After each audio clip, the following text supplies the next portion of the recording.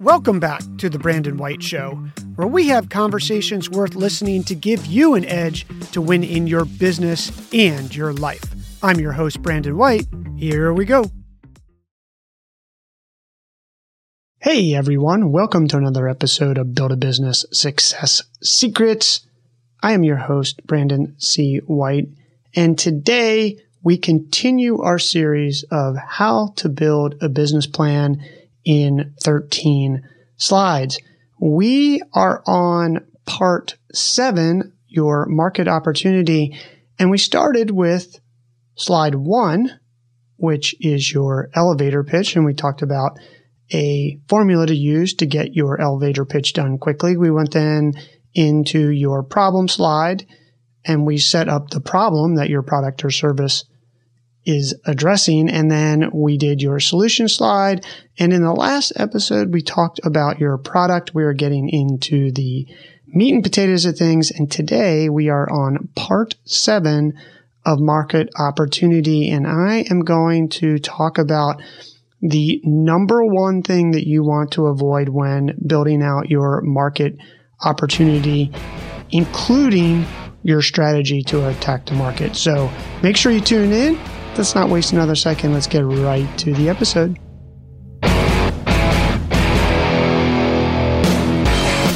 All right, everyone. We are on part 7, how to build your market opportunity slide, or how to build your business plan series.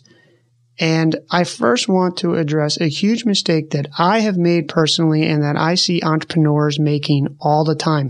I teach this and we go over the entire lesson. We walk through examples, and then people will send me their business plan decks or their pitch decks with it wrong. So I'm going to cut to the chase and make this really simple for you so that we don't have to guess. The biggest mistake that people make when speccing out or building their market opportunity is they go from the top down. So it would be something like this. We are going to attack the automotive parts market, and we are going to grab 1% of this multi-billion-dollar market, and that's going to equate into $30 million a year of revenue. That will pretty much seal the deal that you are going to be very frustrated and not be successful in executing on your business. And here's why. It's just too broad. You can't address every part of that market with your product. If you're making air filters, you're going to address an air filter part of that market. If you are making windshield wipers, you are going to address a piece of this large market. And it doesn't matter that it's not $100 billion. Your larger auto part market may be that, but you want to whittle it down and understand exactly what part of this market you are going to start with. And I would argue that it needs to be really small. And this isn't going to feel good because you're going to say, Brandon, this is not a big market. But let me tell you a quick story. So when I started my first company, it was an online fishing site, and I started in my backyard. It was the Chesapeake Bay on the East Coast. And specifically, I started in Maryland.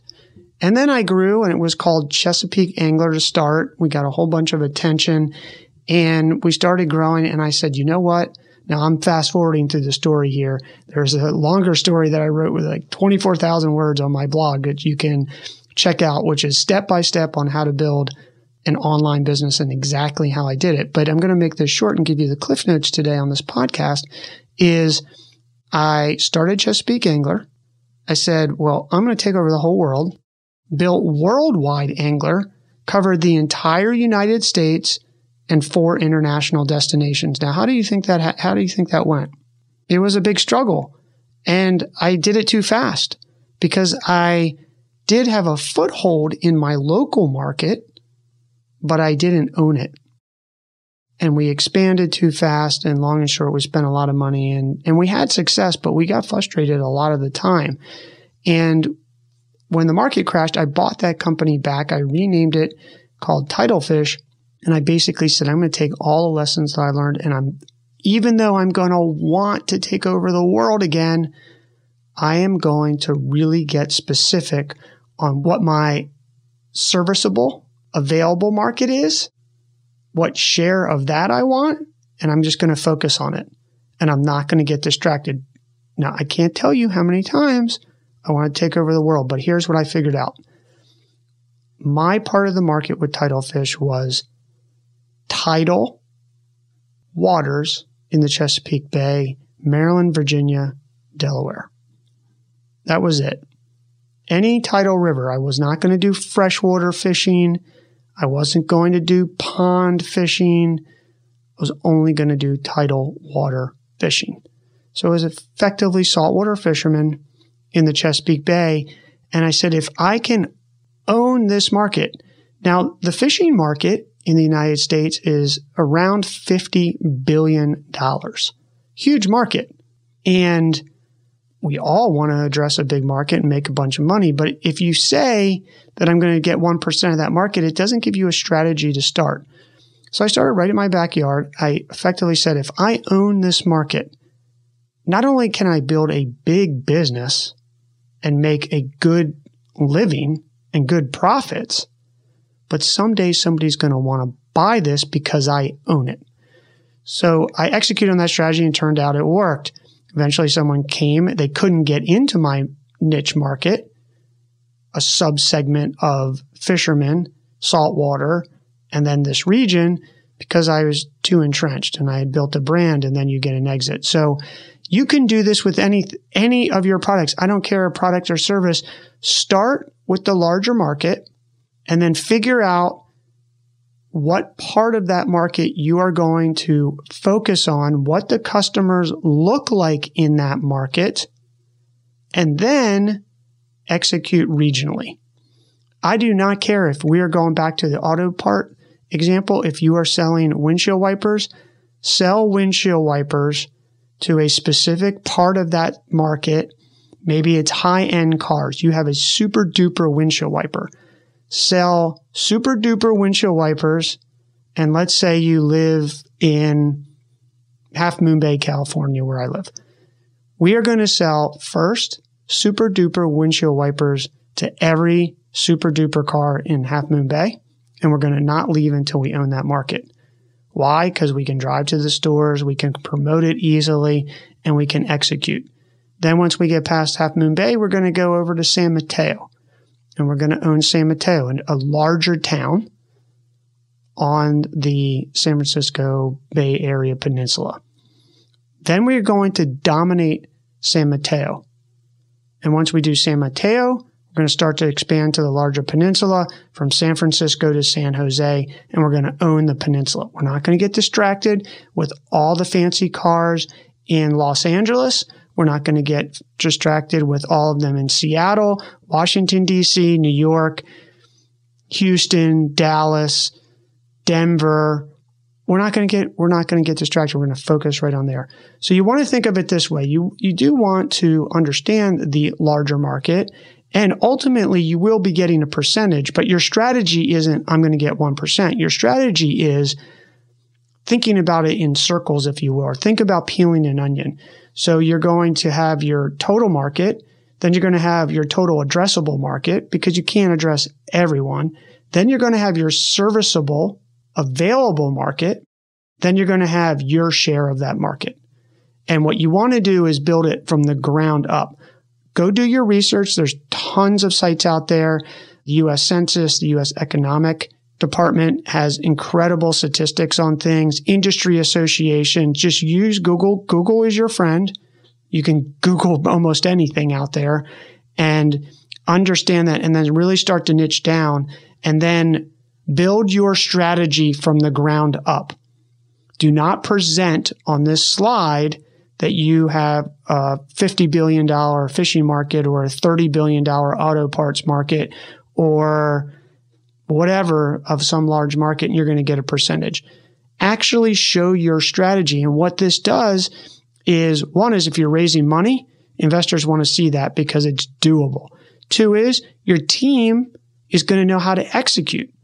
And it's going to give you a sales and marketing strategy that's realistic because you're not going to advertise to the entire world. It's a lot easier to advertise in your local market Start there, dominate, learn. It's close to home. You can drive. People will know you. You can leverage your local community and people who know you just from being around.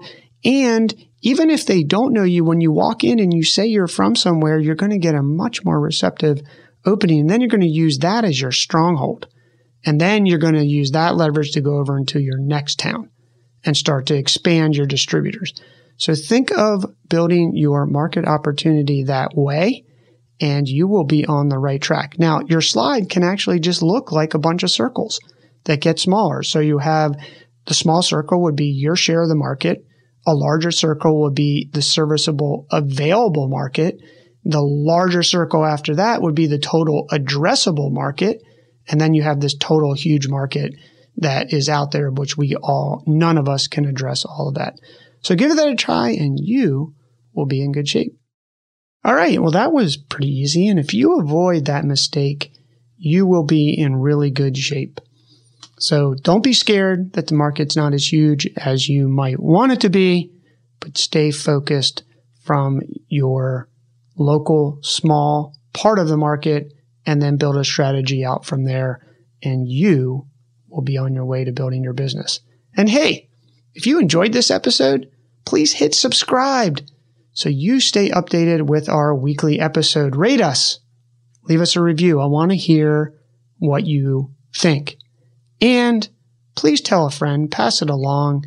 Let someone else benefit from this, that it would help them, especially with this episode, because getting this market size and strategy wrong can just totally screw up your business.